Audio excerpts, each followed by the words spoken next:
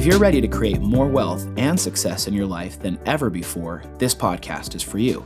Robert Allen, New York Times bestselling author and real estate investing expert, has helped thousands of people learn how to accumulate wealth and multiply it quickly through real estate investing. If you're ready to move forward faster and create the wealth you've always dreamed about, then we have exactly what you need on No Money Down with Robert Allen.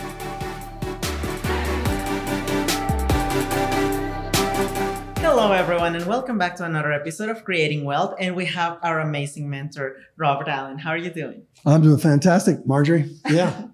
And today we're going to be talking about some scary type of properties. I feel like some people are scared of pre-foreclosures. So first of all, what's a pre-foreclosed home?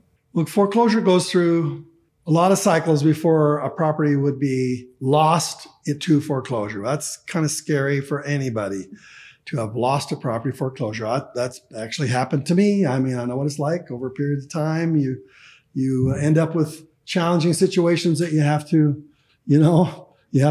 move through. So there's a mortgage. When you get a mortgage, you sign two documents. You sign a note, I owe you this amount of money. And the second is a collateral agreement. That means I owe you this money, and if I don't pay it back to you, you can take the collateral. The collateral is the security that you get for the loan. And so how many millions of people get mortgages every year? Millions of people get mortgages every year. Last year, there were 5 million properties that were sold. Oh, wow. So that's a lot of property. And so some of those properties are going to have people who have problems, and they're going to, for whatever reason, stop making those monthly payments. Okay, so let me give you the example. What happened in COVID 2020 when COVID was announced, and it was obviously that it was going to be a serious problem for a couple of years. Still coming out of it, basically, the government said you can't foreclose on people. Now, there are actually legal rules. I'm just generally roughly talking about the fact that people didn't make their monthly payments. And because of COVID, the government says you must forbear. You can't chase after these people. You got to give them a little room. Well, guess how many properties went delinquent in COVID? Millions of properties went delinquent. Millions. And we're just barely coming out of realizing that these people, now the properties are going up in value, so maybe they're turning around and selling and paying off their back mortgage payments. But some people moved out of their houses. Some people, it was just a total, complete mess. It was horrific. Well, as a real estate investor, if you had a lot of properties and people stopped paying rent on your houses, that would be terrible. And the banks couldn't foreclose on you. And anyway, what I'm trying to say is it was a mess, and that's good if you're an investor, because you got to say, what if I became the expert who could show people how I could deal with the bank and get the bank to maybe not take all that interest that they were owed. Maybe I could find a property that was owned by a seller and they got upside down on their property. But what if I went to the bank and I said to the bank, I'll only pay you, X amount for the property. I won't pay you all the back interest, but, and then you go to the seller and you say to the seller, why don't you just sell it to me? I mean, I'll just take it off your hands. And therefore, you're negotiating with the bank to end up for lowering the mortgage payments so that you end up with a profit. Whereas in a normal circumstance, it would go to a foreclosure sale.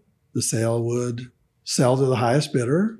And that's one way to do it. But to do it pre-foreclosure, that means before it's been noticed on the county courthouse, before it's gone through all the 90 days worth of the period of time that you get. Most states are 90 days. Sometimes it could be a little bit longer. But what I'm trying to say is there's a huge opportunity here. Huge. So what are the stages of foreclosure? There's pre-foreclosure. That means nobody knows. Nobody knows. The bank knows, but they haven't told anybody yet. You know, but you don't want to tell anybody that you're behind your payments. So nobody knows. So then as soon as everybody knows, that means it's going to be filed at the county courthouse. It's still pre-foreclosure, but not pre-foreclosure. The first one is pre-foreclosure. When it's noticed and everybody knows, then there's a whole list of people it is created at the county courthouse, and the companies go in and they collect all that data from all the foreclosures, and they put them into lists of people that you can buy, you can rent, you can actually send a letter to those lists of people. And therefore you can go until the actual delinquency date is expired. Delinquency means that's the day you were late in your payment. Usually you'll have 90 days from the first delinquent date. Then they file a foreclosure, and then sometimes they can take it after 90 days. Usually they don't, especially with COVID. The government wouldn't let them. So it messed up this whole system of foreclosure. And then at the sale is the day when the property is sold to somebody else who has the cash to buy it. And they're going to bid with probably the bank. The bank is going to be the one that's technically selling the property, because you signed a collateral agreement telling them if you didn't make your payments, the bank could take it back. So 90 days later, the bank says, here we are, we're going to take it back. We're going to put it on for sale. And whoever shows up at the sale will bid. There might be a bidding war going on. If so, we might accept their offer. We might not. Maybe it's a $300,000 property and the mortgage is delinquent by $100,000, and somebody offers $275, and maybe the bank goes, no, we're not going to take a big loss like that. We're just gonna sell it ourselves. But usually the banks at the foreclosure sale usually like to get rid of it. They want to just cut their losses as quickly as possible and move on. So at the delinquency date is another time when you can win. And I would challenge you, as if you're listening from as a beginner, I would find out when there's a foreclosure sale. Go there, watch it, watch who's buying, how they're buying, watch how they're bidding. These people have money, and they might have money to buy a property that you find pre-foreclosure. Maybe you find a property that they don't even know about because it hasn't been noticed in the county records yet. So you find out that the seller is upside down big time. The bank is not happy, but has been slow in proceeding in the foreclosures because of COVID. So you find out, and the seller says, I need out from underneath this thing. It's killing my credit. It's ruining my marriage.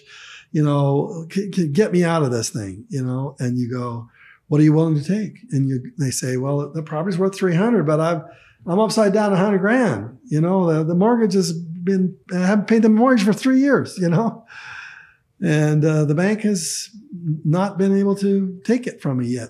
Well, what would you take?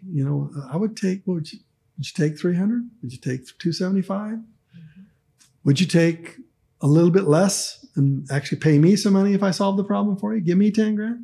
This is all negotiation. So many negotiations right there. So many good deals. This is all. So you're all just throwing out ideas, and they'll come back with the ones they like, and the ones they don't, they're gonna say heck no.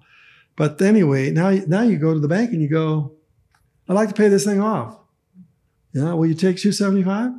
You get rid of this thing. You don't want to go to the foreclosure. That's going to be another 90 days. Let's go look bad on your books. Why don't you take $275 right now? And then you take the bank's money and pay them off, and then you own it if it's worth $300, $325, $350. In other words, sometimes you don't even need to own the property. You just need to own an agreement to be able to buy the property from a pre-foreclosed person. Now, the next place to make money is in after the foreclosure. Usually the time up till the last year, usually almost all the properties at a foreclosure sale went back to the bank. Yeah, a vast majority. Every once in a while, a guy or gal with cash comes and they'll just steal something big time. But if a bank's involved, usually they're going to put it at a price that makes them not losing too badly. And they don't accept some of these offers that are made. And therefore, the property goes back to the bank. Well, now it's even better because now the bank doesn't want it. So can you negotiate a better deal with me, Mr. Banker, Mrs. Banker? Can you give me a lower mortgage interest rate? Can you give me a lower down payment? Tell you what, give me one of your real bad properties, and I'll take this one too, and I'll solve two problems for you. In other words, now you're negotiating with the bank. And the funny thing is that you just turned the bank by waiting on that period in order to buy it. You just made the bank be a don't wanter. That's right. The bank becomes a don't wanter. Awesome. Good languaging. There you go, Marjorie. Yeah, the bank becomes a don't wanter.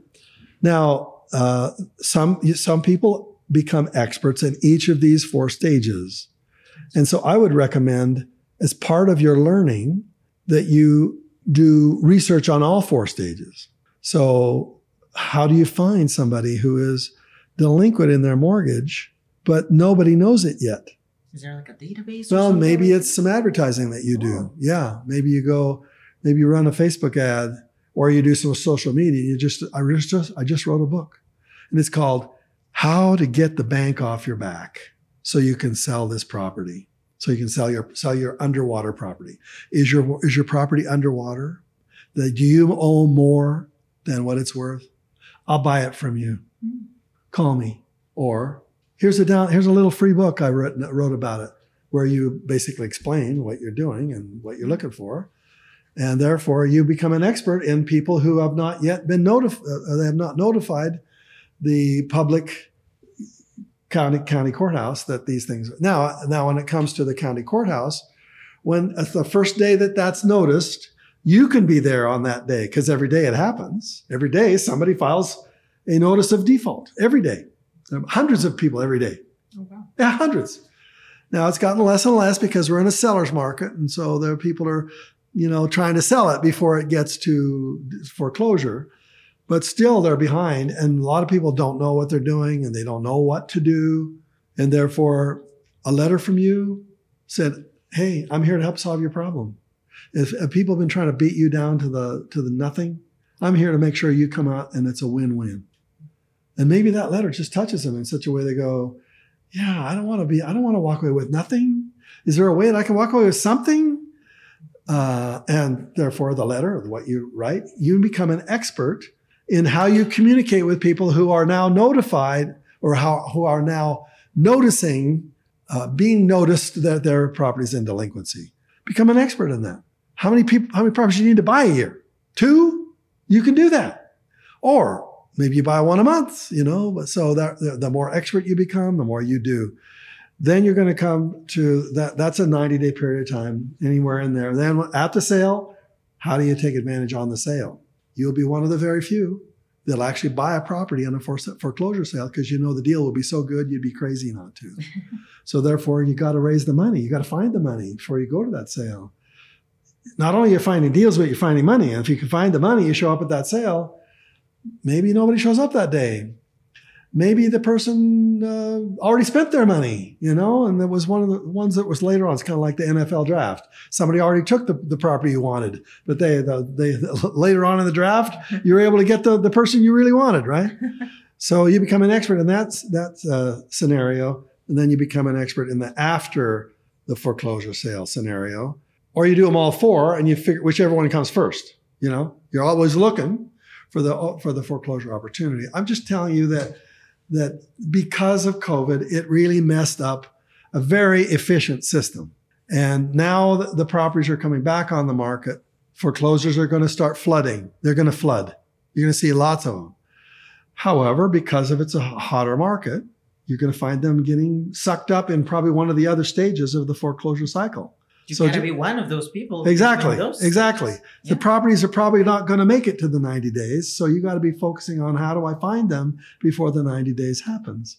And then eventually this flood of these properties will start flooding onto the marketplace. I'll bet you there's several million foreclosures that are going to get down on the market. That's going to help with supply. Supply would mean the investors are going to kind of get satiated, and therefore it might help lower the demand, and therefore it would kind of soften up the real estate market. There's all kinds of reasons why the market goes up and down. But anyway, foreclosures, serious money to be made there. Become an expert in it. Know more about foreclosures than anybody on the planet, and then go do it. And from what I'm hearing, the main reason why all of these houses are way lower price as the regular houses that you see listed on the MLS and things like that is because it's actually a house that had a seller with a problem. Yeah. Which is exactly what we're looking for. Yeah. So what are some of the risks that you would encounter when you buy a pre-foreclosure house? Well, one thing you will encounter is that if a person declares bankruptcy in the middle of the foreclosure, they will stall the foreclosure. So suppose you spent a lot of time, a lot of money, well, maybe not a whole lot of money, but you had a lot of time investing, finding the right deal, and then you just get close to when the foreclosure happens and they file bankruptcy. Now, that can't last forever. I mean, they'll have to but it just slows it down several months, maybe a year before you can actually get into it. You get through the bankruptcy option. All the same things come true about buying any property. You want to inspect it. You want to make sure that it's subject to your inspection of the property before you actually buy it. Before you can write an offer to buy it, but it's subject to. And never want to buy a property without subject to's, such as subject to the approval of my partner. Who's your partner? Whoever you can drag off the street to walk into the house with you and tell you not to buy it. I mean, a second pair of eyes is always helpful. Like, even if it's Totally. your spouse, even if it's your best friend, even if it's your mom because you're just right out of college, that's okay. Always get a second pair of eyes, I would say. It just takes more. It's more time and more hassle, a little bit more risk. But if the property value if it's way below the market, that's what an entrepreneur does. They buy wholesale, they sell retail. So that's, just become an expert in that. And most people don't because they don't have the money to do it. And their credit might be sucking at the same time as the person they're finding a property. They understand what it's like. And so, could you buy a property when your own house was in foreclosure? Yeah, of course you could. Of course you could. If your house is underwater and you want to go find somebody else's house and make some profit from it so you can save your own house, most people would never do that. But the point is, there's always a way. There's always a way to solve your own personal financial circumstances. That's right. By buying and flipping, wholesaling real estate. You don't even need to, it doesn't even need to be your money. It doesn't need to be your credit. I've always said, if you don't have it, somebody does. And that somebody can fill in with their financial strengths where you are financially weak. So if you don't have a down payment, somebody does. They're looking for it. Their money's sitting in the bank right now waiting. Somebody does have a good credit. Your credit sucks. Somebody has great credit. They love credit. They've spent years perfecting it and they're never going to lose it. If your income is terrible, somebody has great credit or great cash flow. Why don't you use their cash flow? Suppose you buy a property and it is underwater and the market is so that you can't rent it out to get enough cash flow to make the mortgage payments, And that's not a good deal for a real estate investor. But suppose your plan was to do some fix up so it increases its value and adding more income. And therefore, but you don't have the money to make the mortgage payments. You don't have the money to make the negative cash flow while it's being fixed up. Somebody will come in and be your partner with you. That's right. Why would that be more today than any time in history? We have more people who are wanting to buy real estate, having learned from the disaster of 2008, learned how to be smarter now. They've got the cash. They're looking for ways to invest their money. Their money is sitting in a bank at 0.5%, which means that every single month, their money is losing 8%. Their money is literally just being destroyed by inflation. But they're only earning 0.5% on their money at the bank. This is crazy. So you got to get your money out there working for you. That's right. And it's amazing that how you mentioned with pre-foreclosure houses, even if your house is almost being pre-foreclosed, you can still save your house by buying another one. Yeah. People say, well, what's the probability of that? Well, the probability of 0 if you don't try. That's right. And then again, it comes to being creative. There's so many ways for you to be successful out there. Even if you're not in the most optimal situations, you can always flip it around and make some profit. And that's what creative finance is all about. That's why we call it creating wealth. With real estate, it's creating creative wealth. It's creative wealth with real estate. That's right. By flipping your circumstances and making profit out of it. There you go. Thank you so much again, Robert. And thank you to our audience. And we're going to see you on our next episode. Bye-bye.